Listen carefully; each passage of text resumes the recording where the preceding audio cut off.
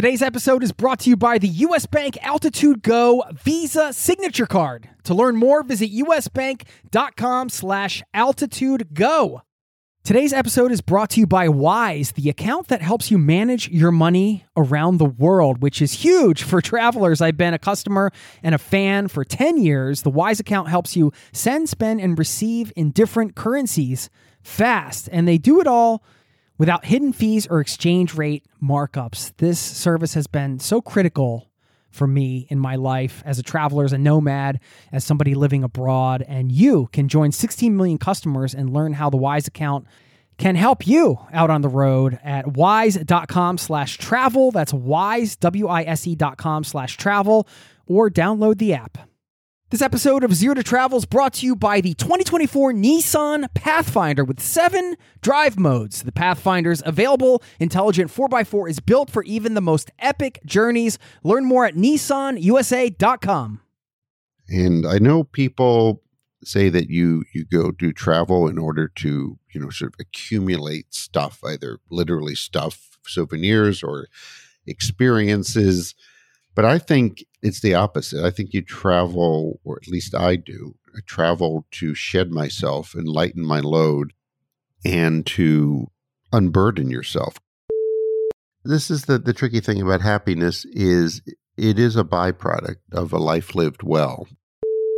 I call people like Jared hedonic refugees. And they are refugees, people who are moving to another country not for economic opportunity or to escape political oppression or anything like that, but simply because they sense that they'll be happier there. And I know the Dalai Lama says, grow where you're planted, and I think that applies to most of us, but not all of us. I think there are some people who need to transplant themselves somewhere else. Those were clips from the wonderful conversation you're going to hear today with Eric Weiner. We explore many of the themes in his book, The Geography of Bliss, where he takes readers across the globe to investigate not what happiness is, but where it is. You'll hear about Eric's experience living in India and working as a war correspondent covering the rise of the Taliban in Afghanistan, what it was like for him to walk away from a successful career at NPR to write this book, and his best advice for you if you're leaving behind a career you enjoy to pursue something else.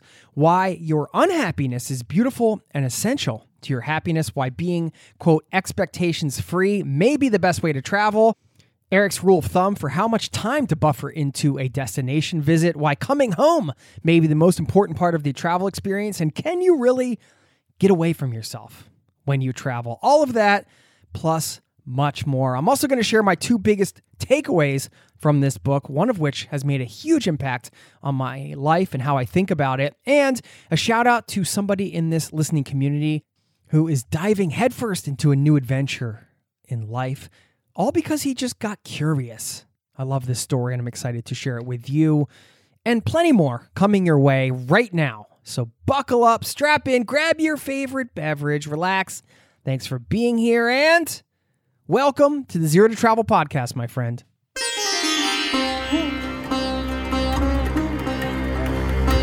You're listening to the Zero to Travel podcast, where we explore exciting travel-based work, lifestyle, and business opportunities, helping you to achieve your wildest travel dreams. And now your host, world wanderer and travel junkie, Jason Moore. Hey there, it's Jason with ZeroToTravel.com. Welcome to the show. Thanks for hanging out, letting me bring a little travel into your ears today. This is the show to help you travel the world on your terms, to fill your life with as much travel as you desire, no matter what your situation or experience. I am beyond thrilled to share this conversation I had with you today. Eric is an incredible guy, funny as well. He's, of course, a New York Times bestselling author whose books have been translated into more than 20 languages and an award-winning journalist. So much to talk about around happiness, which is a simple concept in principle, yet complicated in reality, right? It's something that we can assess about ourselves. What is our level of happiness? Is this something that's driving our decision making right now? Are we leaving a job because we are unhappy or unfulfilled, or we think we can be more content doing something else? And in this case, maybe being somewhere else. That's what Eric's talking about in The Geography of Bliss. How does happiness change around the world based on the places you have your physical body, whether you've grown up there or you're moving through a place or living there? And it's fascinating to me that happiness, although it's been debated for a long time in philosophy, it hasn't been researched for very long. In fact, I went onto the Erasmus University of Rotterdam website. It's eur.nl. And this is the Erasmus Happiness Economics Research Organization, or EHERO for short. And they said on their website, quote, empirical research on happiness started in the 1960s in several branches of the social sciences.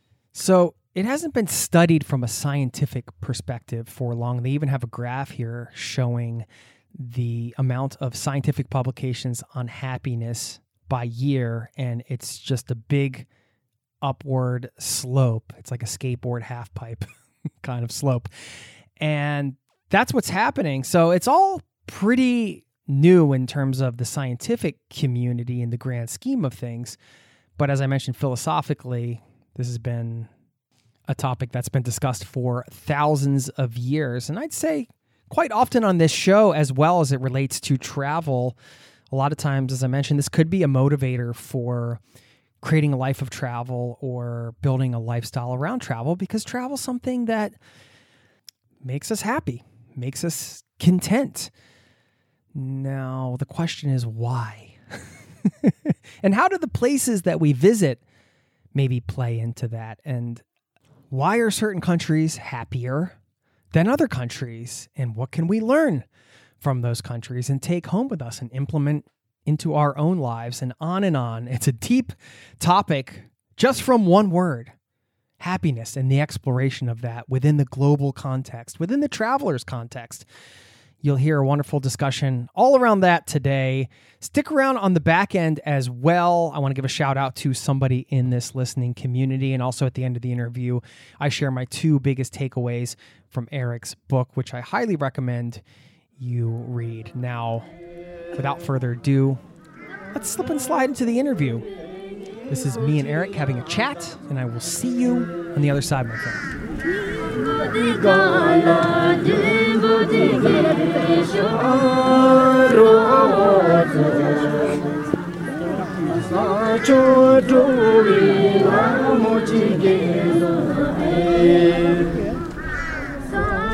Well, I'm honored to have you here, and that you took the time to be on the show. It's fair to say that you're one of my new favorite authors after reading the book. You know, it's the highest compliment when I read The Geography of Bliss, and then right afterwards I went and bought two of your other books immediately. So then that's like, okay, there's something good going on there. I appreciate that. It's good to hear.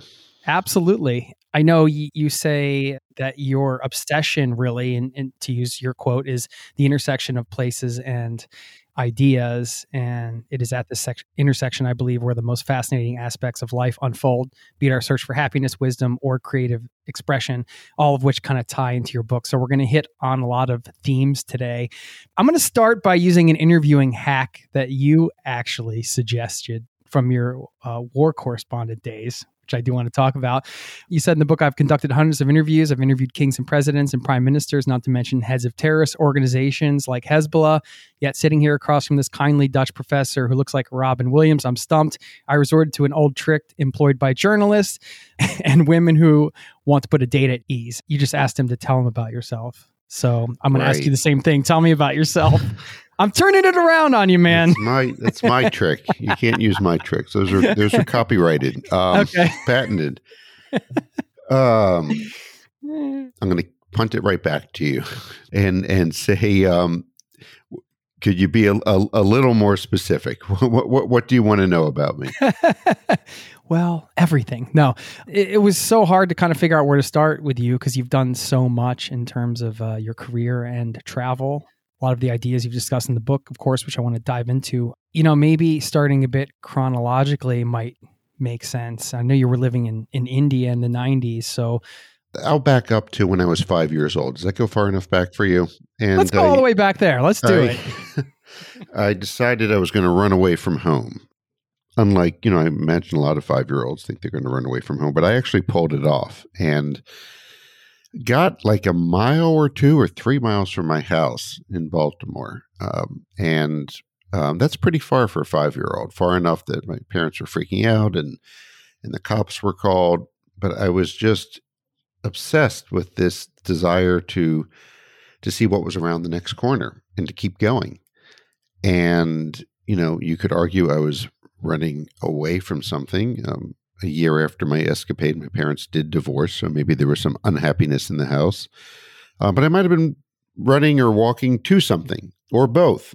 And that's sort of been the dynamic throughout my life. I'm not going to take you through year by year because this will be a 10-hour podcast interview. But that has been a dynamic throughout my life, running away from something and running to something, and using travel as a means to be a better version of myself, I would say. Travel and writing are the two ways that my wife likes to say I'm better on the page and wiser on the page than I am in person. And I think I'm better on the road than I am when I'm stationary. So that's been a dynamic throughout my life. In what ways do you think you're better on the road? What do you mean by that? I think I'm lighter, not physically lighter. I still have to lose 10 pounds, but emotionally and mentally lighter. And I know people say that you go do travel in order to, sort of accumulate stuff, either literally stuff, souvenirs or experiences. But I think it's the opposite. I think you travel, or at least I do. I travel to shed myself and lighten my load and to unburden yourself. Because when you're on the road, you only have so much stuff with you. You've got a few books, you got a change of clothes. Even if you're a heavy packer, you're not a turtle. You're not taking your whole house with you. So you just have less stuff. And I love the hotel experience. I happened to be speaking to you this morning from a hotel room, which is about a quarter of a mile from my house, which sounds weird, but I've had a sewage problem, which I won't bore you with or shock you with. So the water company put me up in a hotel, and I immediately just felt lighter when I walked in the hotel room, because it's not my stuff. It's not my furniture. I've got, 6 or 7 books with me that I've been reading, but I can ignore all the others and I can focus on your questions.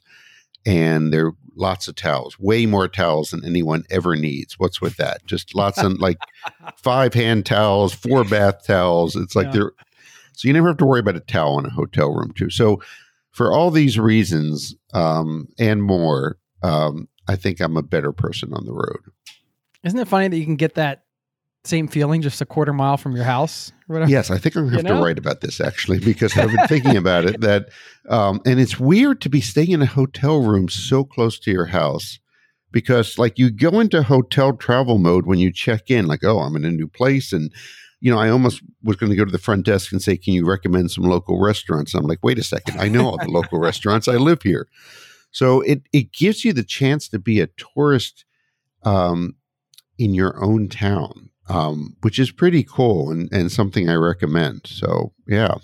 Yeah, I think that's something on some level all of us have had to embrace over, the pandemic times and everything kind of. At least for people who love travel, it's a nice way to kind of try to have that travel mindset without going anywhere. Yes. And there are, great thinkers through the ages. An Indian poet named Tagore, who lived in the late 19th, early 20th centuries, and he advocated this. He advocated just consciously trying to see your hometown through the eyes of a foreigner, through the eyes of a foreign tourist.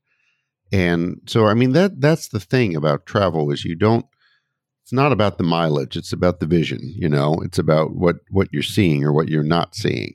So my theory about one of the reasons why travel can be so therapeutic for a lot of people, it's not the energy vortices, it's not, the food or the air quality or the distance from home. It's that you've sort of given yourself permission to reinvigorate your senses and to see things freshly.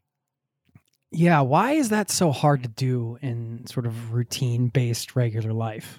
You know? That's a good question. I think we get numb to the familiar. And I don't think they say familiarity breeds contempt, but really familiarity breeds numbness.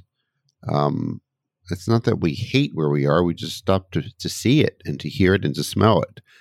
It is possible, as I said, to stay in a hotel a quarter mile from your house and to experience your hometown with fresh eyes. But it's just a lot easier to get on an airplane and go far away to something that truly is different. And it's a way of sort of short-circuiting that numbing factor, that numbing phenomenon of familiarity. And that's, I think, the real value of travel. A part of it is, at least to me, is also like sometimes there's freedom within just not having an identity in some ways. You know, when you're traveling, you land somewhere, like nobody knows who you are or what you've done, and you're just what crimes you've committed, what states you're wanted in, you know? Yeah, right. Well, in some cases, yeah. So hopefully not in yours, but no, and that is true, and that's why you can make a fresh start in a new place. People say, oh, you're still wherever you go, there you are. You can't get away from yourself. I don't think that's true. I think you can get away from yourself, or at least from one version of yourself. And you go to a new place, and as you say, you're right. People don't know you. You can try on a different persona. You can get that fresh start. It's the blank sheet of paper in front of you, and you can write whatever you want on it or paint whatever you want on it. Yeah. Do you find there are different versions of you on the road when you travel around? Like, do you get to some of these destinations and a part of you sort of swoops into your body and takes over? Or I become Shirley, a 22-year-old lap dancer. No, that's not true. I don't know where that came from. You know what I mean, though, from an identity perspective. I just become less neurotic, I would say. And I don't worry about things the way I worry about them back home. Time, I think that for me at least, the sense of time changes on the road. It just becomes more expansive. There doesn't seem to be this great shortage of time that there is when I'm back home, when I'm on the road. The days seem longer in a good way. Ironically, I'm able to do more nothingness on the road than I am at home. I'm not one of those see everything, do everything travelers. I like to always build in a buffer when I travel. I estimate how much time I need in, say, Reykjavik, Iceland, and then I'll add on automatically 20-25% to that. And I never, ever regret adding on that extra buffer of time. My sense of time changes, my sense of who I am. But I'm, still myself. We're all different versions of ourselves all the time. We're all recreating ourselves. And, as you may know, science tells us that every 7 years, we're literally a new person because all the cells in our bodies have died and regenerated. So we're doing this all the time anyway. That the process, I think, is just accelerated on the road, and usually for a good way. There are cases of people who become mass murderers when they travel or whatever, but for the most part, I think most people. I don't know how you feel, Jason, that if you're a better version of yourself on the road, and a worse version when you're cooped up in your looks like a very nice little attic in Oslo. Yeah, no, I can definitely relate to when you said lightness, that word has a feeling to me, right? It's like almost the lifting of the sort of burdens of daily responsibility. And, I found that I recently took a trip to London, and just, I have a family and 2 kids and everything, and just not having that massive responsibility of making sure 2 people don't somehow like kill themselves every day on accident, Right. It's called parenthood. Yeah. Yeah. Just that is, whoo. And that's just, sometimes you need to kind of take a load off, but then the load comes off in different ways. Like you said, I loved that, a lot of travelers do get accused of running away from something or their problems or whatever. I like your reframing of kind of like running to something, And yeah, as I said, it might be both. I mean, they're not mutually exclusive. And when I hear that, I get a little bit angry because, that, oh, you're traveling, you're running away from something. Well, yeah, maybe I am, like if the building that I'm in is on fire and I'm like running away, but what are you running away from? Like the building's on fire, I'm going to where the building's not on fire. So running away from, bad things is good. Actually, it's a good instinct, and running to something is good. It's only becomes a problem in my mind when you're running away from something that you should be working through and working out. And of course, the thing about travel is, for most people, it's not a permanent condition. Yeah, there are some, lifelong full-time travelers, and we can talk about that, but I think that presents its own problems. But most people, you return, you buy a round trip ticket, and you come back, and you hopefully come back with that better version of yourself intact, for a while at least, that the idea is to keep traveling even when you're back home, in the sense that self-transformation is still taking place. It's tricky, though, I admit. We'll be right back. This episode is brought to you by U.S. Bank. Recently, I went out for tacos, and it wasn't even Friday. Yes, we have Taco Friday in Norway, not Taco Tuesday. Well, more importantly, I could have earned rewards for every scrumptious bite of those chorizo soft shells. Introducing the U.S. Bank Altitude Go Visa Signature Card. Earn 4 times points when you go out for dining or order takeout and restaurant delivery, including tacos. Plus, you can earn 2 times points when you shop for or order your groceries, 2 times points when you need to fill up or charge up at gas stations and EV charging stations. You're even rewarded with 2 times points just for your favorite streaming services. Go to usbank.com/altitude-go to learn more about how you can earn 20,000 bonus points worth $200 if you spend $1,000 in the first 90 days of opening your account. Win big with the U.S. Bank Altitude Go Visa Signature Card. Visit usbank.com/altitude-go to apply. Limited time offer. The creditor and issuer of this card is U.S. Bank National Association, pursuant to a license from Visa USA, Inc. Some restrictions may apply. This episode of Zero to Travel is presented by the 2024 Nissan Pathfinder. From muddy jungle paths and snowy trails to rolling sand dunes, the 2024 Nissan Pathfinder has the capability to take you to some of the most epic destinations on Earth. We're excited to partner with Nissan because our listeners know we love to celebrate the joy of exploring the world and finding the best off-the-beaten-path destinations to visit, and there's no better vehicle for that than the 2024 Nissan Pathfinder. With 7 drive modes, the Pathfinder's available intelligent 4x4 is built for even the most epic journeys, and it even has the best towing capacity in its class, up to 6,000 pounds, so you can bring the fun with you. But Nissan also knows that it's not just about where you go. In a Pathfinder, the real fun comes from getting there, and that's something we love celebrating here on the Zero to Travel podcast. We believe that life is about finding that joy within the journey itself, and that's why we're thrilled to partner with Nissan to celebrate adventurers everywhere. So thanks again to Nissan for sponsoring this episode of Zero to Travel, and for the reminder to chase bigger, better, more exciting adventures and enjoy the ride along the way. Learn more at nissanusa.com. Now, back to the show. It kind of makes me think about the sort of cliche of, I'm going to travel the world to find myself. And I think there's something to that. At the same time, if you have that intention or that awareness around the trip, on the one hand, I feel like it can be a positive thing because you're kind of going with this intention of openness and learning, and maybe like a beginner's mind type of approach. On the other hand, maybe you could look at it as detrimental because it's maybe putting a lot of pressure on this trip to be this sort of magical pill. You know what I mean? Right. And I've written about the dangers of expectations, and especially when it applies to travel.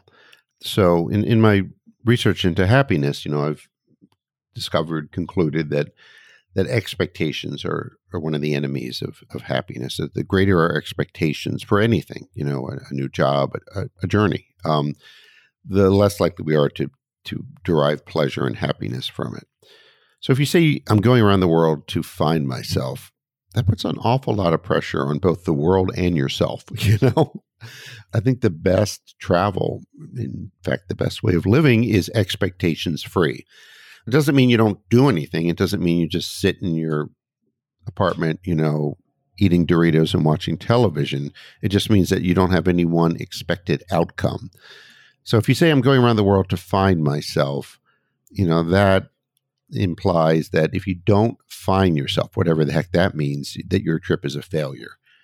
And so I wouldn't recommend framing a journey in those terms.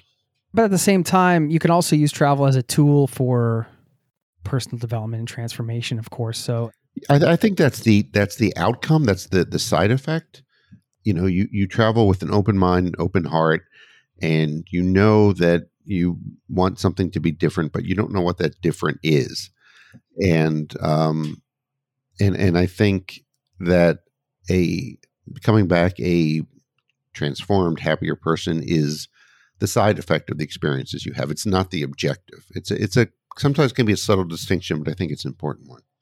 I love what you said there. Yeah, not knowing what the different is. I think that's one of those things that reveals itself sometimes during the trip, sometimes years afterwards or something. Right. The running away, running to something. Some of the things we've already touched on bring to mind to me just duality as a concept, and this is something that I know in Eastern philosophy they seem to be able to kind of pull off holding that duality and I don't know, maybe understanding it, whereas I think us from the Western mindset kind of like maybe struggle with duality as a concept. That something can be this and that at the same time. We do, and the Indians in particular, as I've written, are very good at holding two opposing ideas in their head at the same time without their head exploding. Right. Our head tends to explode. Yeah, I mean, how do you reconcile some of those? I know in the book, one of the things you said is, we want to achieve our happiness and not just experience it. Perhaps we even want to experience unhappiness, or at least leave open the possibility of unhappiness in order to truly appreciate happiness, which I totally agree with. I think you kind of have to have both. You can't have the dark without the light kind of thing. I don't know. I have a hard time sometimes reminding myself that it should be, or it's both, Yeah, it's not, it is partly that you can't have the dark without the light, but it's also that the darkness has value and even beauty in itself. The darkness is not there merely to make us appreciate the light. It's also there because it has its own beauty. If you've ever been out on a completely dark night and looked up at the stars, or just consider our emotional reaction to beautiful, sad music. We find beauty in that. So what I was saying there is that I was pushing back against this sort of smiley face version of happiness, that we need to feel pleasure and happiness all the time. There's a place for some grit and difficulty in our lives. And at the end of the book, I do, spoiler alert, sort of conclude that, maybe happiness is not the end all and be all that we should be seeking, but something bigger, like a flourishing life or a meaningful life. And you can lead a meaningful life that is not necessarily a happy one all the time, or even most of the time. If you ask a single working mother of three, are you happy? She'll likely say you're asking the wrong question. I'm needed. There's meaning in my life, but am I happy? I'm not so sure. Just staying on the whole duality concept, I always find it's a bit of a struggle to kind of toe the line between, striving, being ambitious versus kind of being content with where you are and what you have. And that can relate to whatever. I mean, family, career, those types of things. What do you? Well, I mean, there's a great little lesson in the Bhagavad Gita, the Hindu poem, where Lord Krishna is saying to Arjuna, Arjuna is a warrior. He's about to go into battle and he's nervous. He doesn't want to go. And Lord Krishna says basically, and I'm summing up here, you should put 100% effort into what you're doing, but have precisely 0% invested in the outcome. So it's not the striving that causes our misery. It makes us suffer. It is the pegging our efforts to one particular outcome. You're doing a podcast. So Jason does a podcast and you put your effort into it. You prepare for your interviews. You clearly are prepared. You put your heart and soul into it. And then, like most podcasters, you want a big audience, and the bigger, the better. And maybe you have some number in mind of what is the number of downloads or reviews or whatever the metric is that will make you happy, that you will say that's a success. Well, you can't really control that outcome as much as we like to think we can control it. All you can do is put your effort into it. And, as Lord Krishna says, you have the rights to to your labor, but not to the fruits of your labor. That's outside your control. How do you manage that as a writer, as a creator? It's hard. It's really hard because, there's always that tendency to compare yourself to other writers. There's always someone more successful, more famous, more whatever. And we tend to compare ourselves to those people who are one or two rungs above us and ignoring the fact that there are people 50 rungs below us. And it really is, a crapshoot, writing a book, publishing it, seeing how it does. You hear stories about, famous books that, initially were rejected by 17 or 170 publishers before they were published. Breaking through is you do your best, but there are no guarantees. And you can drive yourself crazy pegging your happiness to one particular outcome. And I write for myself. I know that sounds, maybe contrary to the advice you may have received, know your audience and write for your audience. I write for myself, and then I hope that, me being a somewhat intelligent, sentient being, that other somewhat intelligent, sentient beings will find meaning and find some joy in my words. Yeah, I love that. It's a audience of one, I guess. I mean, it is yourself, because I think the difference between writing a book or anything versus, designing a product for sale, when you're designing a product for sale, often marketing people will say, well, we need to do audience surveys, find out what the audience wants, and then, the consumers want, and then give it to them. That may work, with a notebook or sunglasses or something, but I don't think it works with writing, because people don't know what they want. There was nobody saying, God, I really would like to read a book about some grumpy, journalist who goes around the world looking for the happiest places. That's what I want. Nobody says that. Nobody, says that. And yet I deliver it. And apparently a lot of people wanted it. Right. Yeah. How can you know? Right. So in that way, it's just being kind of true to yourself, going back to what you said. Along those lines, you worked as a war correspondent, which is, this is fascinating to me because that's a job, but maybe I'm speaking for myself or just a lot of people in the audience, but it's like, you never actually get to meet and talk to a war correspondent, right? Or at least I don't. Well, to be clear, I was a foreign correspondent by choice and a reluctant war correspondent because that was part of the job. I was never one of those people who was drawn to war and conflict like a moth to the light. But if you're a foreign correspondent, you're just, that's what you do. Not all the time, but a lot of the time is, if they're people killing other people on a large scale in your vicinity, that becomes the story you cover. And I never felt like a perfect fit for that job, that part of the job, at least. I mean, I was the kind of journalist who wanted to go off and do the feature story about Mother Teresa or something like that. Right. Okay. Yeah. I mean, I want to hear more about this because you were working for National Public Radio and living in India. What was it like kind of being thrusted into the uncomfortable parts of that job? I mean, how did you?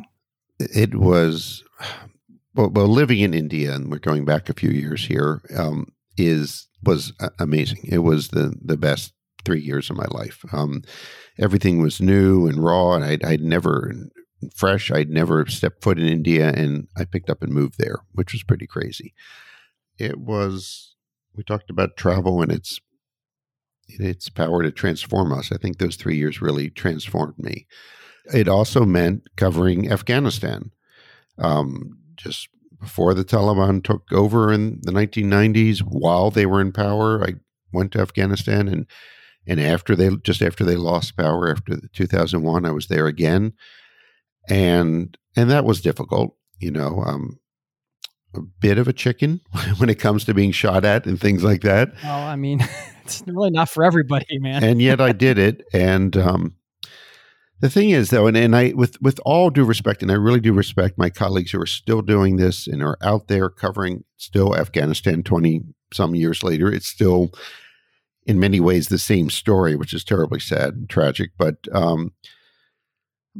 wars are kind of provide their own drama. You don't have to work to get the listener's attention or the reader's attention.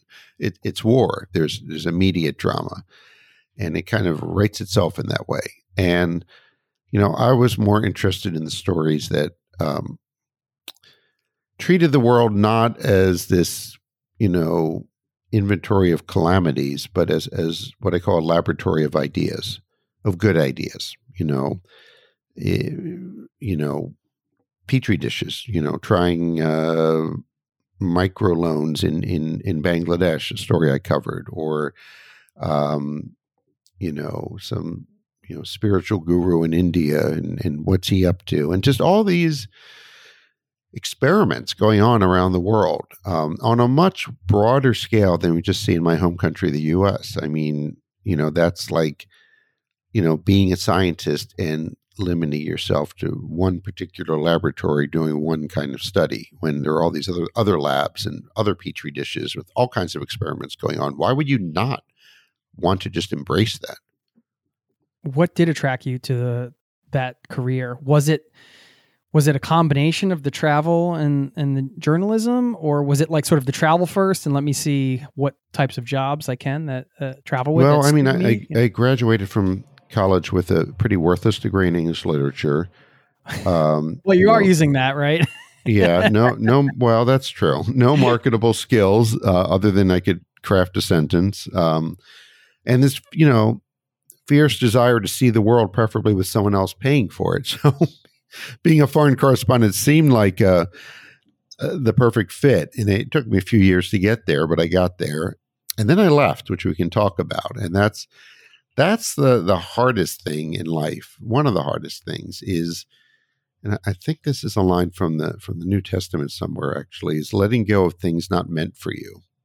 That's a lesson I've learned over the years the hard way, that, it's easy to walk away from a terrible job or a terrible marriage or a terrible, business, whatever.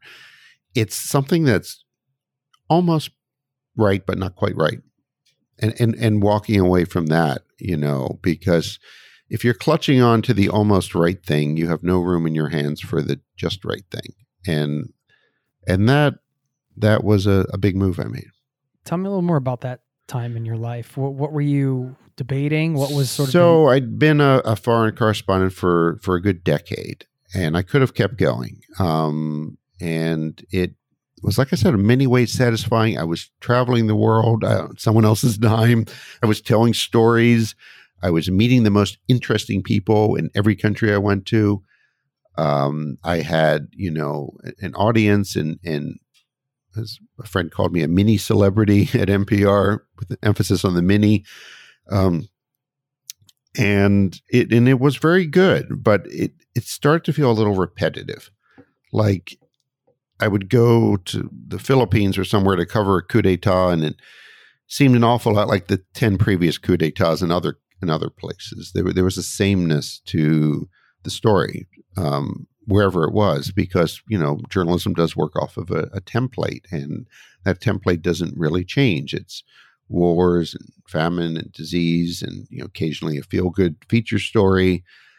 And I felt the need to break free of that. And in two ways, if I can. One was to get more personal, to insert myself into the story, which you're discouraged from doing, really, as a journalist. To be funnier, which, again, you're largely discouraged from as being a journalist, especially a foreign correspondent. There aren't many funny foreign correspondents. And the third thing, which is really the biggest, I think, is I wanted to view the world in a more positive, optimistic way. And that is not something journalism does very well. There is a movement out there called solutions journalism, which I fully support. I think it's terrific, but it's still pretty much a fringe movement. For the most part, journalism still focuses on problems of the world, not potential solutions. And I was interested in the goodness of the world. And that's, I think, probably the main reason why I left daily journalism about a dozen years ago now, and I haven't looked back.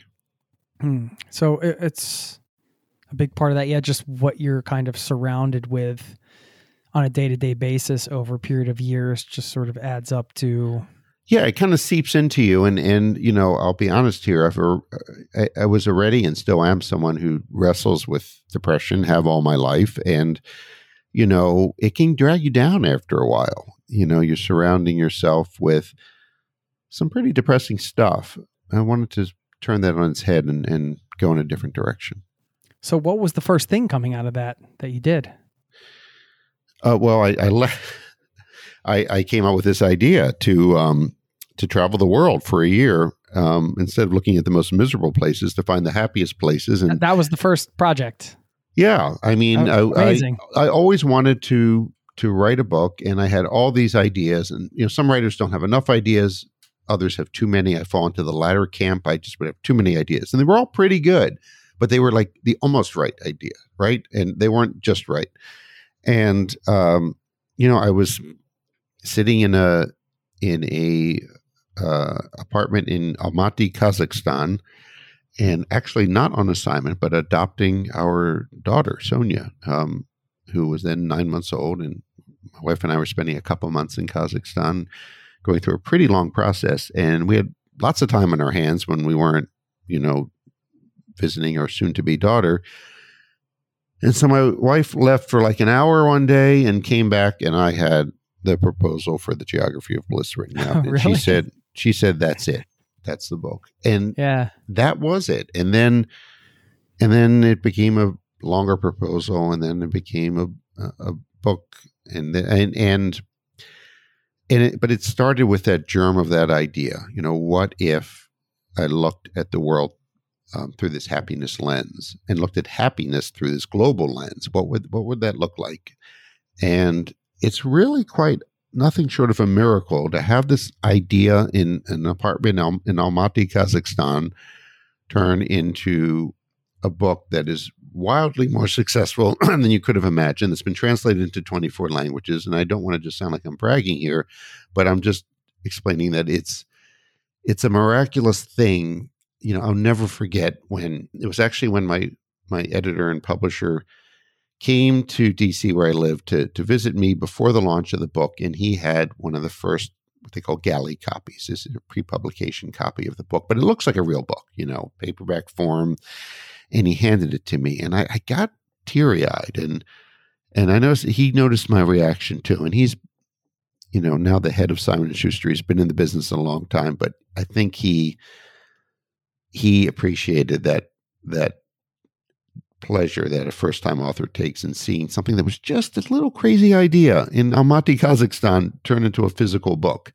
Not a Kindle, I'm sorry, but a physical book. And that, I'll never forget that moment.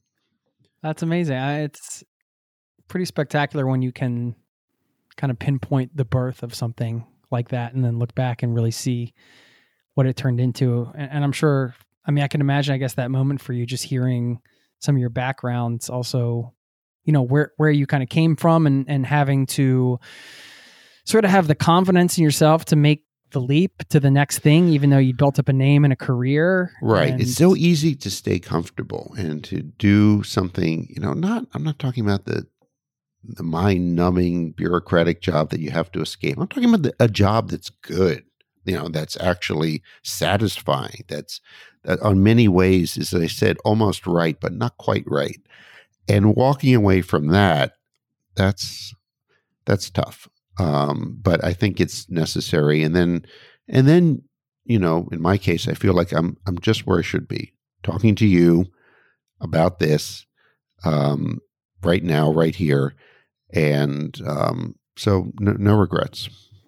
What is your best advice to somebody in that situation who's listening and they're like, holy crap, that's me, Eric. That's me. I'm in that place right now. I've got the golden handcuffs, man. What's the key? How do I navigate this? Everybody has got their own. I don't know if they need my advice given the great resignation that's taking place here right now. A lot of people are configuring their lives and readjusting their sights. And I think people are doing just fine.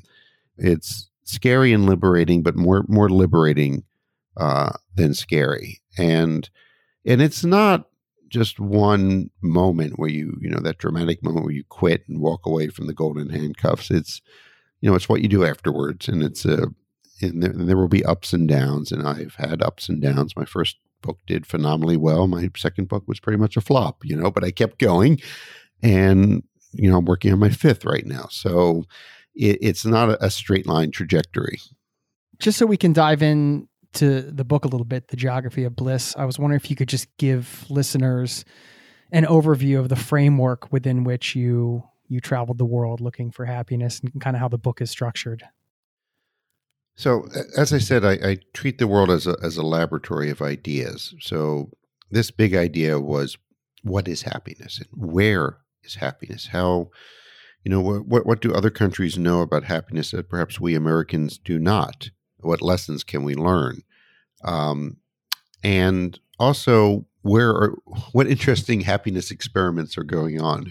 If, for instance, you believe that money can buy happiness, then surely the wealthiest country in the world on a per capita basis, Qatar in the Persian Gulf, they should be happy, right? Well, let's see how that experiment's going. Or, let's see how, what if you made happiness a national policy, as they do in Bhutan with gross national happiness? What does that look like? So it was partly a journalistic enterprise in that, I was still had the mindset of a journalist in that I was, talking to people and trying to uncover actual data about where the happiest places are. But for a different end, I'm looking to show you what you can learn from these places. And so I went to 7, 8 countries around the world with an open mind, but always through this happiness, wearing my happiness goggles, and looking for what people said and what they did about, how they were happy or unhappy, as the case may be, and inserting myself as a interested investor in this project. Let's put it that way, because as I said, I've wrestled with depression. I wanted to be happier, and I'm a traveler, and it seemed like a natural combination to fit these two together. What were some of the key insights coming out of that? I mean, if you can break it down by country or just, sort of overall kind of takeaways. I know I have two big takeaways from the book that I'm going to share at the end, but I'd love to hear some of the things that kind of stuck with you over time, whether it's individuals or this sort of. Yeah, that's a good question. First of all, I was quickly disabused of the notion that I'd be traveling only to tropical paradises with palm trees and drinks with umbrellas in them.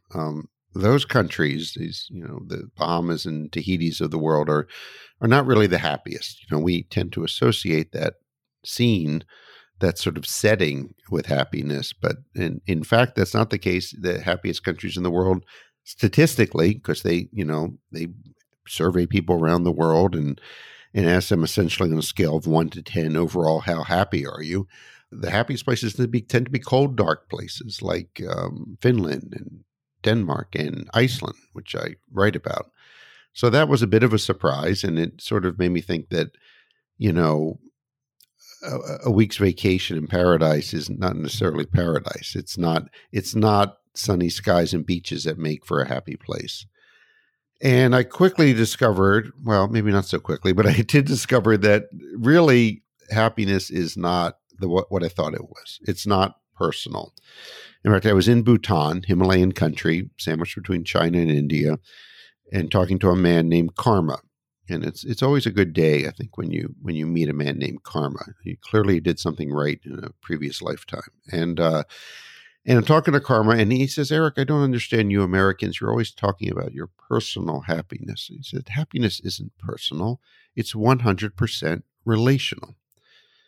Now, at the time, I thought Karma was kind of exaggerating to making a point to the dumb American that, using a big number, 100%, maybe it's 50, 60% relational. But as I traveled and as I did more research, I discovered that Karma was spot on. It is pretty much 100% relational. And it's a different way of looking at happiness. It's about our relations with other people, and it could be loved ones like family, it could be friends, could be the barista you encounter at the coffee shop, your relations like that. And that is hugely important. And an element of that is trust. And trust is a sort of one non-negotiable when it comes to a happy place. You need to have trust of one another. Switzerland, lots of trust in that country and lots of happiness. Moldova, which I visited, perhaps the least happy country in the world statistically, not a lot of trust. Lots of envy, not a lot of trust. So that's one sort of main takeaway that I came away from my research and my travels. We'll be right back. Would you love to have an incredible cup of coffee every day? I've tried it all. I've done the pour over, I've done the French press, but I tasted an AeroPress coffee many years ago, and immediately I was sold. I had to get one. AeroPress is a patented 3-in-1 brew technology. This combines the flavor benefits of espresso, pour over, and French press all into one compact portable device built for travel or home. I love things you can use in both places. This device has over 55,000 5-star reviews in over 60 countries. AeroPress is the best reviewed coffee press on the planet. I've owned one for so many years, I don't even remember how long it's been. And they are under $50. So they also make an exceptional gift.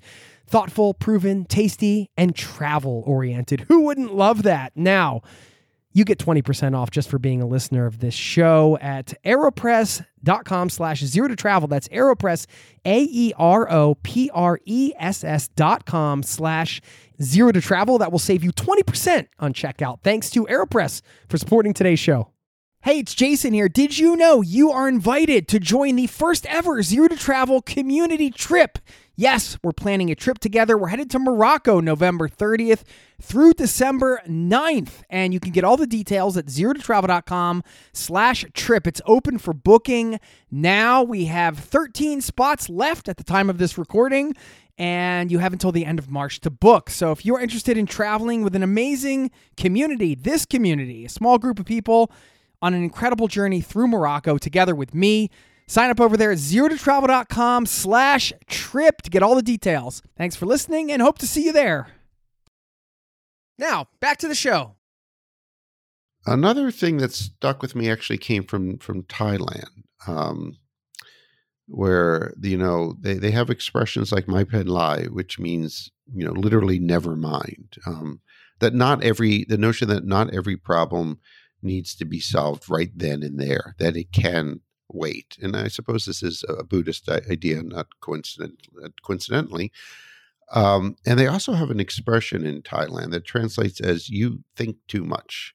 And Thais do see excessive thinking as a sign of mental illness, which would make both of us, Jason, probably clinically insane, I keep coming back to that as well.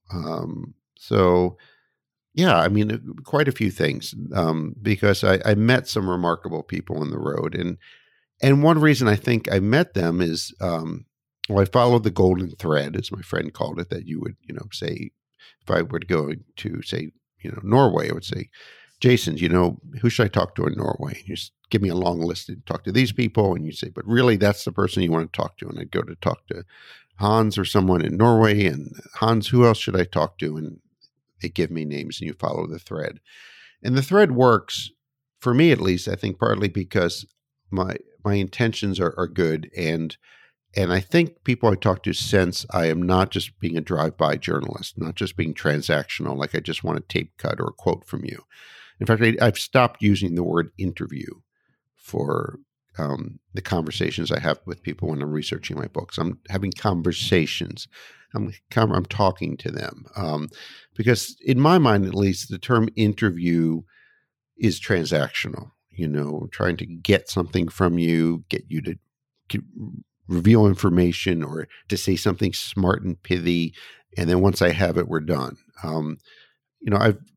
I've maintained friendships with quite a few people I've written about in Geography of Bliss and my other books. And that's nice. And that's a totally different orientation from being a journalist.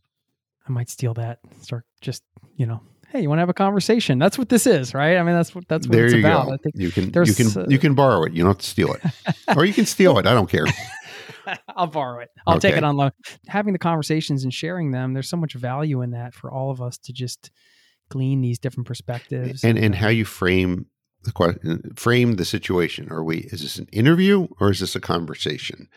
And a conversation implies it's two-way, right? And with an interview, there's an interviewer and the interviewee. With the conversation, there's just two conversers, right? On an essentially equal plane. And that's how I try to think of it. Do you think that inserting yourself in the story, to use your words, I don't know if you call that gonzo journalism or whatever you want to call it, is that the sort of the thing that allows you to break that barrier and make it more of a conversation as opposed to capturing the story? I believe the term comes from Hunter L. Thompson in his gonzo journalism. I don't love that phrase now. I tend to think I see myself as a writer and not a journalist anymore. And as a writer, I can do whatever the heck I want, right? And except make stuff up if I'm writing nonfiction, which I don't do. So I am not just inserting myself into the story or the conversation. I'm part of it. I'm trying to be part of it to varying degrees. Sometimes I step back and let Karma speak and quote him at length or tell his story. But I can have. What I find so liberating is I can have reactions to the people and places I meet. I remember once I spent 2 weeks in Afghanistan reporting on what's going on there. Came back to my base in Delhi, filed all these reports, and then some friends back home said, "Oh, I heard your stories from Afghanistan. What's it really like there?" And I'm thinking, shoot, if you don't get a sense of what it's really like there from my reports, what's the point? And so what I try to do now is all that stuff that journalists used to talk about over drinks at the bar, I try to put into my writing, so that it's unfiltered and it's no one's going to ask what's it really like in Bhutan or Iceland, that I'm able to convey that, I hope. I mean, I think it's important to have a healthy skepticism for a lot of media, I guess I would say. I mean, I don't mean to be bashing media, and I hope that's not how I come across. I'm just saying that it's a different approach, and I've stepped off that train and onto another train. Yeah, I mean, we know that the facts are that clicks and ads and things like that is what pays the salaries at these companies. So there's an element of we don't have to get into all that. Right. Then we'll go down that rabbit hole. We'll never get out. We'll never emerge. Right. One of the things that stood out for you, that also stood out for me, was what you shared from Thailand, which is that idea of, we think too much, right? So we're both insane, like you said, jokingly, but sometimes I wonder that. And I'm really attracted to the Eastern philosophy for that reason. I feel like there's some kind of, there's something valuable about zenning out, if you will. But it's funny because I always have a hard time imagining, I wish I could just insert myself into somebody else's brain who thinks that, because I think a certain way, and then I'm trying to incorporate some of those concepts into my thinking instead of just thinking that way, because I'm born in it.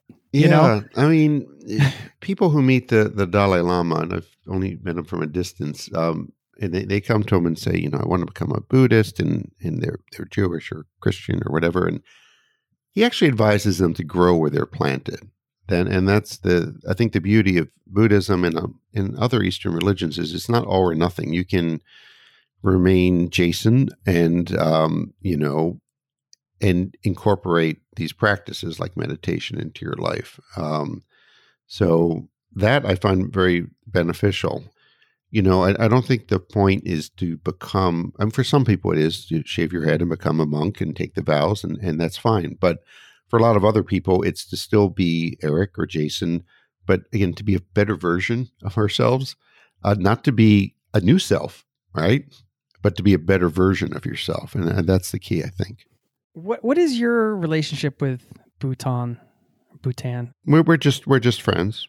It seems like you have something special going on there. No, actually, I would say, what's that thing on Facebook you put? It's complicated. It's complicated. Yeah. I mean, because you run your writing workshops there, right? Well, I hope to. I've been running these writing workshops in the Himalayas the last 4 or 5 years. All of them in Kathmandu in Nepal.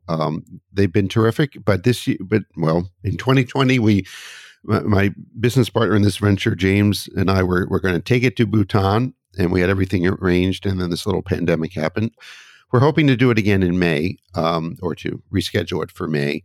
And I also hope that'll be teaching mainly foreigners, Americans mostly, but I'm also going to stay on and teach some young Bhutanese, or lead a workshop with some young Bhutanese writers, which I'm looking forward to. I mean, it's a special place. I have not been back since I researched the book. It's tricky to get to. Well, I know one American who married a Bhutanese person and has been living there most of her life, and wrote a wonderful book called Married to Bhutan. And she's, immersed in the culture and being there. I just hold it up as an example of what if we just, instead of making gross national product or gross domestic product the be all and end all, we had this thing called gross national happiness. What would that look like? I mean, it's a wonderfully delicious, intriguing idea. And if you've ever read the book by James Hilton, The Lost Horizon, about Shangri-La, you'll see the similarities to an extent.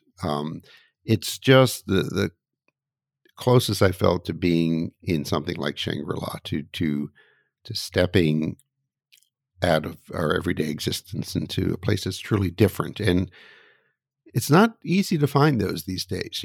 There's Starbucks everywhere, McDonald's most places, and the convenience of jet travel has made us a little, we've taken travel for granted, at least until the pandemic came along, and just assumed we could always go anywhere, anytime. And, obviously it's not true.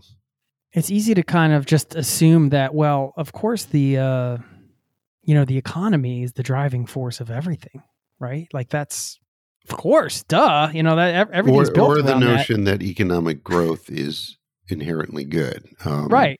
Right. As opposed to just like remembering it's actually a choice that we're all making. Right. And not all growth is good. If you have a tumor, you don't want that to grow. It's a work in progress in Bhutan, this policy of gross national happiness, and they've been working on it for a while. I think the beauty of it is not necessarily in the execution, but frankly in the idea that there could be another way. And what that other way looks like, we're still figuring out. Countries like the UK and France have dabbled in this area. In Dubai, there is a Ministry of Happiness, which is pretty cool. So there are countries around the world that are trying to emulate Bhutan. And again, it's the laboratory of ideas. This petri dish in the Himalayas produced something quite remarkable. Yeah, because this is a government policy, this gross national happiness. And I mean, this kind of brings me to the question of if there's a happiness problem, right? If we call it that, right? Let's say there's a happiness problem in America, and depending on your perspective and where you are in America and who you are, what you have your eyes open to or not, you can interpret that in different ways. But if there is a happiness problem in X, Y, and Z country, is it solvable? Is it a solvable thing with a policy, a government policy like this, or some other way? I don't know if I'd frame it exactly as a happiness problem. Because this is the tricky thing about happiness is it is a byproduct of a life lived well. And maybe this is why Bhutan has struggled so much, is it doesn't work that well to have it as a direct objective. I mean, it's very tricky. There was a British philosopher, John Stuart Mill, who said back in the 19th century that happiness should be approached sideways like a crab, that you can't tackle it head on. So you can put policies in place with the intention of, it's like a farmer, you're working land, you're watering your crops, you're harvesting, you're hoping that you get a good crop. But ultimately, it's not really up to you. And happiness sort of works the same way. I mean, look, in the U.S., we consume more self-help books and produce and consume more self-help books than any country in the world, but we're not the happiest. In Thailand, a pretty darn happy place. They don't, spend too much time thinking about happiness or thinking too much, apparently, about anything. They're too busy just being happy. So I realize that may sound strange from someone who wrote a book about happiness, but you can overthink this too. And you do these things that we know lead to happiness, but you don't just keep your eye on the target. Like, I want to be happy. Like, if you woke up every morning, Jason, and said, I want to be happy today, that's probably not going to work, because that's just an idea of happiness. And what do you do then? Do you take a shower? Do you go for a walk? I mean, it's more that you do things that are meaningful and productive in the best sense of the word, and connect you with other people. And then happiness is the side effect of this medication, basically a pleasant side effect. I mean, do you think it's something that's teachable? If somebody's saying, "Oh, well, I want more happiness, or let's call it meaning, or whatever in my life." Yeah, this is the blissologists, as I call them, the positive. There's a field known as positive psychology. It's the science of happiness. This has been debated for a long time. Like, or surely someone's born with a predisposition to happiness, and I'm of the school that says that basically we're born with a range. I'm probably never going to reach Oprah levels of happiness, or wealth for that matter, or fame, but I have a range, and through my actions and my thoughts and my intention, I can either operate toward the very top of that range or at the bottom. So to answer your question, I think yes, that we can, to some extent, choose to be happier by choosing to do these things, but within that range. That I'm not denying that genetics doesn't play a role; it does, but I think it's less of a role than we think, and I think the range is pretty broad. Let's go back to the idea of the geography of bliss, like literally the geography, because you had one line in the book that you were talking about this guy, Jared. You said, over the years, I met so many people like Jared who seemed to be more at home, happier living in a country not of their birth. And then when you said the Dalai Lama thing, where you kind of should be sort of happy within where you grow, again, they have the duality there maybe, but why are some people more at home or happier, more relaxed living? I call people like Jared hedonic refugees.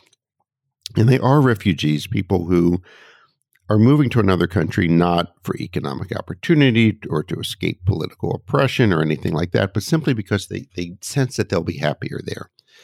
And I know the Dalai Lama says, grow where you're planted. And I think that applies to most of us, but not all of us. I think there are some people who need to transplant themselves somewhere else.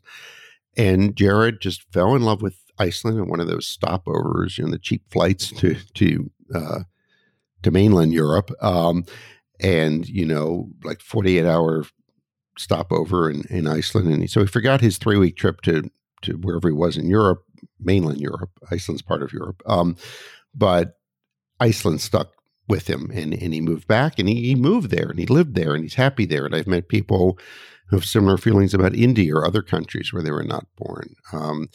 I think that's not the point of my book, though, is not that you should pick up and move to Iceland, because if a bunch of unhappy Americans just picked up and moved to Iceland, thinking they'd be happier there, they're going to dilute the happiness of Iceland by bringing all this American unhappiness. That's one problem. Yeah. And it's not practical for a lot of people, and it's not even desirable. I think that the point of my book is you can travel to these places, read about these places, and imbibe their essence and their approach to happiness and bring it back home with you. Yeah. You can take it with you. Isn't that one of the best parts of having the privilege of traveling the world, is to be able to then curate the best of the things that you love the most, whether it's, for me, certain things might be about parenting or just about a way a culture is, and then try to bring those things back home with you and incorporate them. Yeah, I mean, there are many stages of travel. There's preparing, there's traveling, but then there's coming home. Coming home is part of the travel experience, and maybe it's the most important part. One thing I loved about Iceland that really stood out to me from the book was this idea that they're happy because it's okay to fail. That came out of your chapter for me, because you mentioned it's a place where there are more artists and writers per capita than any other. And this guy, Larus, I think, I don't know how to pronounce his name, said it's because of failure. Failure doesn't carry a stigma in Iceland. In fact, in a way, we admire failures. And that to me said a lot, Yeah. Well, in the U.S., we pay lip service to the notion of admiring failure, but it's only retrospectively. The story right about after they've conquered the mountain. Yeah, this young upstart college dropout who started a company but failed 10 times, but now Mr. Jobs or Mr. Zuckerberg are doing very well. Thank you very much. Then we like the failure story. Not the people that are still in the garage tinkering. In Iceland, they like the guy who's still in the garage tinkering. Right. That's beautiful. They're Vikings at heart, and genetically too. And they admire the noble failure, who doesn't go on to be a success. But they fail. It's what you fail at that matters more than that you're failing. You're failing at the right thing. You're failing at something big and noble. And I think that's what the Icelanders admire. Just a few more for you. I'd be remiss if I didn't bring up technology and smartphones. Right. I was just wondering what your relationship is with the smartphone. It's complicated. Again, that's all my relationships. They're all complicated. Yeah, it has to be part of the debate about happiness now, right? I've got a 16-year-old daughter who gives me a hard time because she thinks I'm on my smartphone more than she's on hers. And she might be right. I think she's of the, digital native generation where she doesn't feel as tethered to it. It's a constant struggle to, and I think this is especially true actually for people like myself and yourself who work for ourselves. Maybe you have a lucrative day job. I'm not sure, but okay. When you work for yourself, your contact with the world is limited. So you're looking for feedback, for encouragement, for anything, and the phone sort of becomes that. It becomes actually more important for the self-employed like us, I think. And there's the danger that you always turn to it. Writing is hard. I had to get this program called Freedom, which I paid $10. Freedom costs $10, by the way, if you're wondering. That Freedom is not free. It's only $10, and it blocks me from the internet for a period from 15 minutes to 8 hours. And I'm thinking, it's pathetic that I need this, but I do. It's successful for a reason, Eric. Yes, right? And so about Freedom. Yeah. Oh, yeah. And the name says it all. People have high flying jobs. They don't need freedom because they're always connected. They're always on. It's always that possibility of distraction from doing the serious work of writing or having a conversation like we're having. I physically turned my phone off before we started chatting, and I was just sitting there like this, this artifact, and dead thing, and good for. I feel oddly liberated just looking at the black screen that's off. And this conversation reminds me I should do that more often. So, I'm just as distractible as the next person. I'm less distracted on the road. I'm less tethered to my phone on the road. Another good reason to travel is, you're going to go through some digital detox on the road by necessity. You'll be on a different time zone from other people, which can be liberating in itself.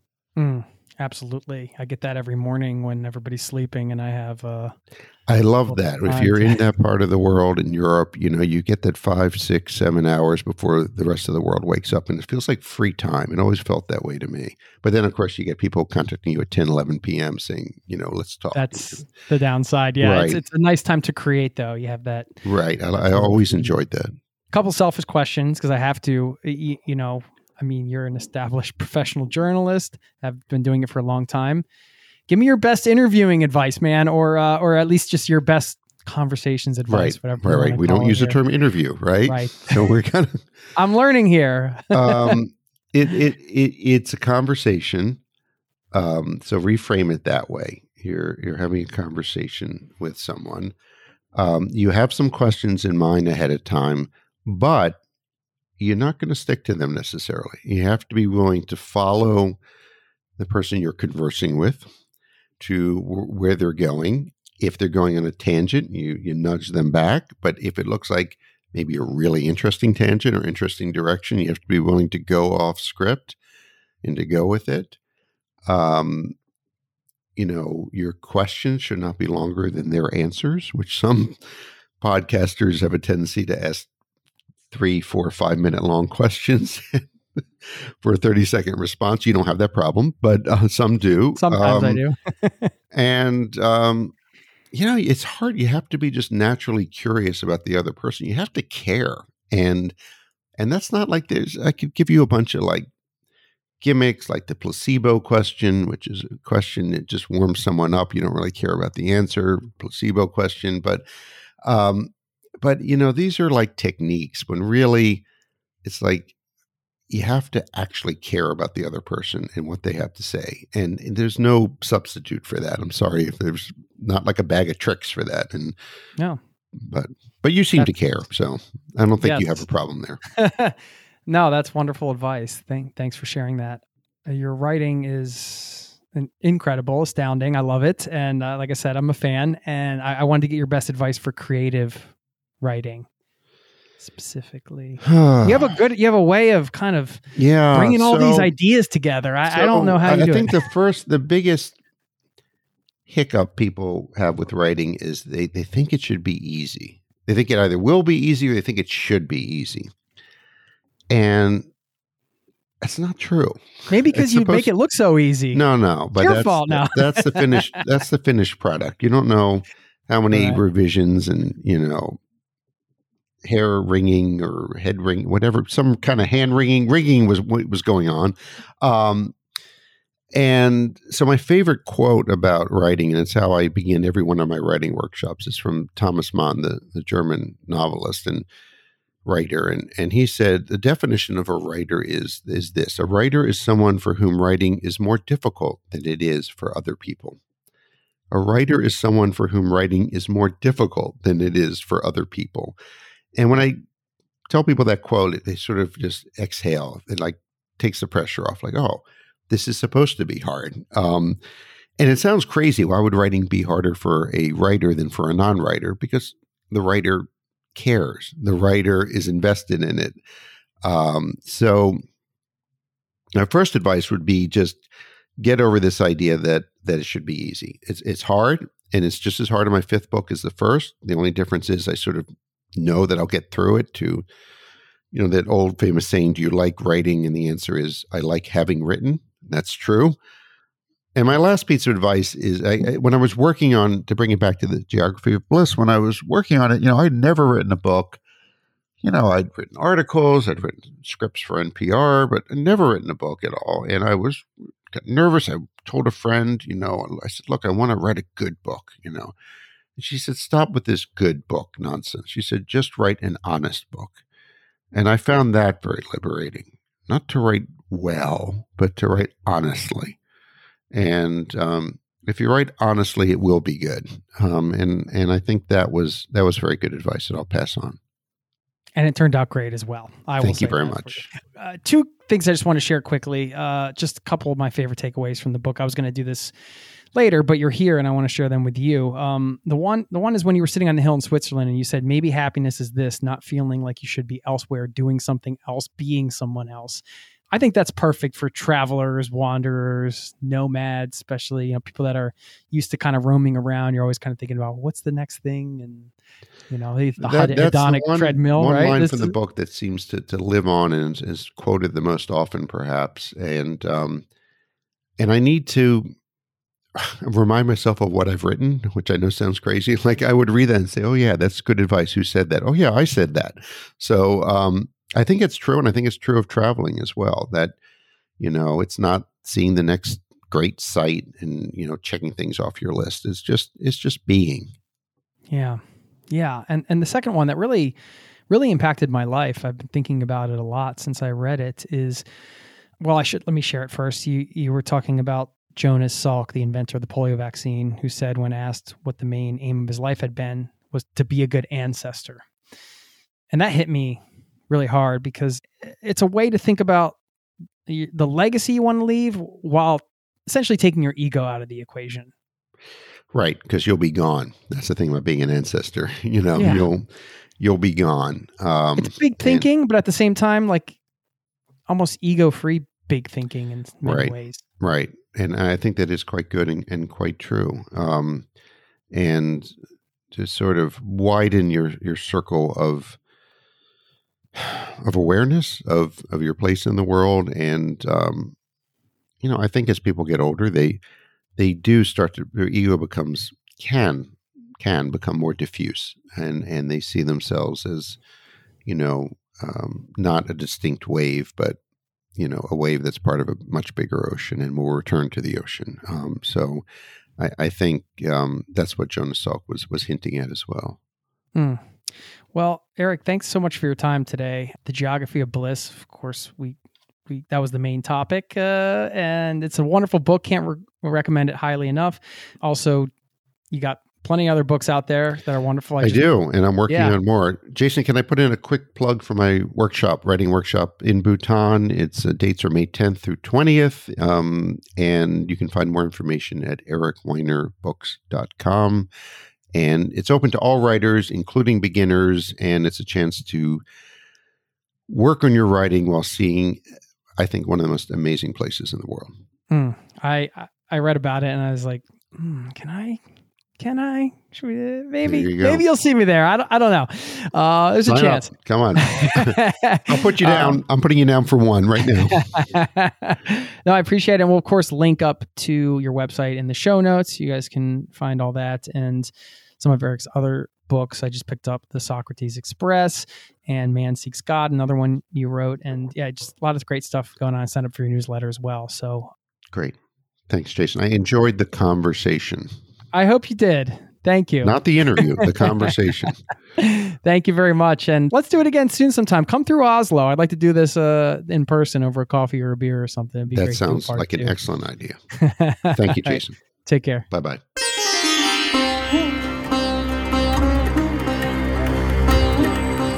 There you have it, my conversation with Eric. I hope you enjoyed it as much as I did. What a privilege to read a book like The Geography of Bliss that just blows me away, and then knowing I get to have a chat with the author and share it with you. It's incredible. It's really what makes me happy to be able to have this podcast and share these conversations with you and with others all over the world. Thank you for being here. And if you haven't gotten in touch yet, another thing that lights me up is when people reach out to say hi. You can always drop me a line. Jason@zerototravel.com is my email. And you can leave me a voicemail easily. There's a link in the show notes, or you can email it to me like this member of the community did. I want to play you a quick voicemail from DK in Singapore, who is making a big change, diving into a new life adventure. Here's DK. Hey Jason, I am DK from Singapore, and I just wanted to let you know that your show has been such an inspiration for myself, right? Actually, it was through your podcast that I am planning to go to Estonia at the end of the year to study, right? It was actually the episode with Jen Vermont. Then I think you guys were talking about going to Estonia to study, or maybe Estonia being or Tallinn being one of the cities that she liked. And then I was like, interesting. I went to find out more, and it turns out that there is a course there that I really wanted to go to. So that should be happening this year. And also another thing is your show really is inspiring me to actually start my own podcasting journey. And the idea is still in the works, but the idea is, or at least the show is called Singaporeans Abroad, right? And the idea is just to talk to Singaporeans living in other countries, just to give people or us at home a bit more perspective about living abroad, how we can go overseas, and what are certain challenges that they face, or what are certain pros and cons, But yeah, that's the idea. I'm still trying to work on it, but I think it was through your podcast that I built the idea actually. So I would like to say a big thank you, and also I'm really appreciative of your podcast being so insightful and being so inspiring, and so thank you so much, Jason. Thank you, DK, for taking the time to listen to the show and to drop me a line and a voicemail. I just love that you went with your curiosity. This is how I wanted to finish this show. We can't always know what's going to make us happy. You hear these stories all the time. People might think that money will make them happy, and then they win the lottery and they end up losing all their money, or their lives end up miserable because maybe it makes things more complicated, or whatever the case. You hear about people who have a lot of money who are not happy. You hear about people that switch careers that think they're going to be happy in their new career, and it turns out that they missed their old career, or they get out of a relationship and they realize they made a mistake. All these things happen all the time, all over the world. Trying to be our own judges of what's going to make us happy can be really hard, but I think one thing we can do is we can follow our bliss in some regard, to use a word from Eric's book, The Geography of Bliss. We can follow our bliss through our curiosity, right? If our curiosity is pulling us somewhere, is probably some element of happiness within that thing we're getting pulled towards, right? In DK's case, he was intrigued by the idea of living in another country, going to school in another country. He heard about it on the podcast. He decided to explore that curiosity, dive in, and found that there was a course that matched something he wanted to do. And now he's going in that direction. And with his thoughts around starting a podcast, same sort of thing, right? He's just being pulled towards it. And sometimes it's hard to follow our bliss. That sounds very extreme, right? I do think there's a way to sort of gently follow our bliss, to follow our curiosity and see where it takes us. I think often if we are curious about something that's different than what we're doing, some kind of life change, and we're exploring that, there's something to that. In a way, we wouldn't probably be exploring it if we didn't think it was going to maybe add an element of happiness or contentedness to our life. So my thought is, let's keep getting curious, keep exploring that curiosity, see where it takes us. And when you decide to go somewhere with it, it's one thing to read about a podcast, another thing to start one, for example. You just go in and then you have the experience. You can't really know what's going to make you feel more happy. I'm using air quotes. More content, whatever it is that we're searching for within that, until we actually do it. And then it's all about enjoying the process, right? Not necessarily the end result where we think that's going to take us, but the process of creating. And in traveling, maybe it's just about enjoying the experience of where you are, wherever that may be, and not having those expectations. As Eric mentioned, being free of expectations, and just once you get off and running, just enjoying the experience and taking it for what it is and taking from it what you will. And in the end, does it make you happier? Does it make you more content? That's for you to decide, of course. But we won't know until we go and actually do those things. So stay curious, be open, and be you. That's all we can all be, right? All right, I'll leave you with a quote from Brahmajna Ma, who said, "Without self-realization, no one can ever be content." Thank you for listening, and I'll see you next time. Have a wonderful day. Cheers. This podcast has been brought to you by ZeroToTravel.com. Ideas and advice to make your travel dreams a reality.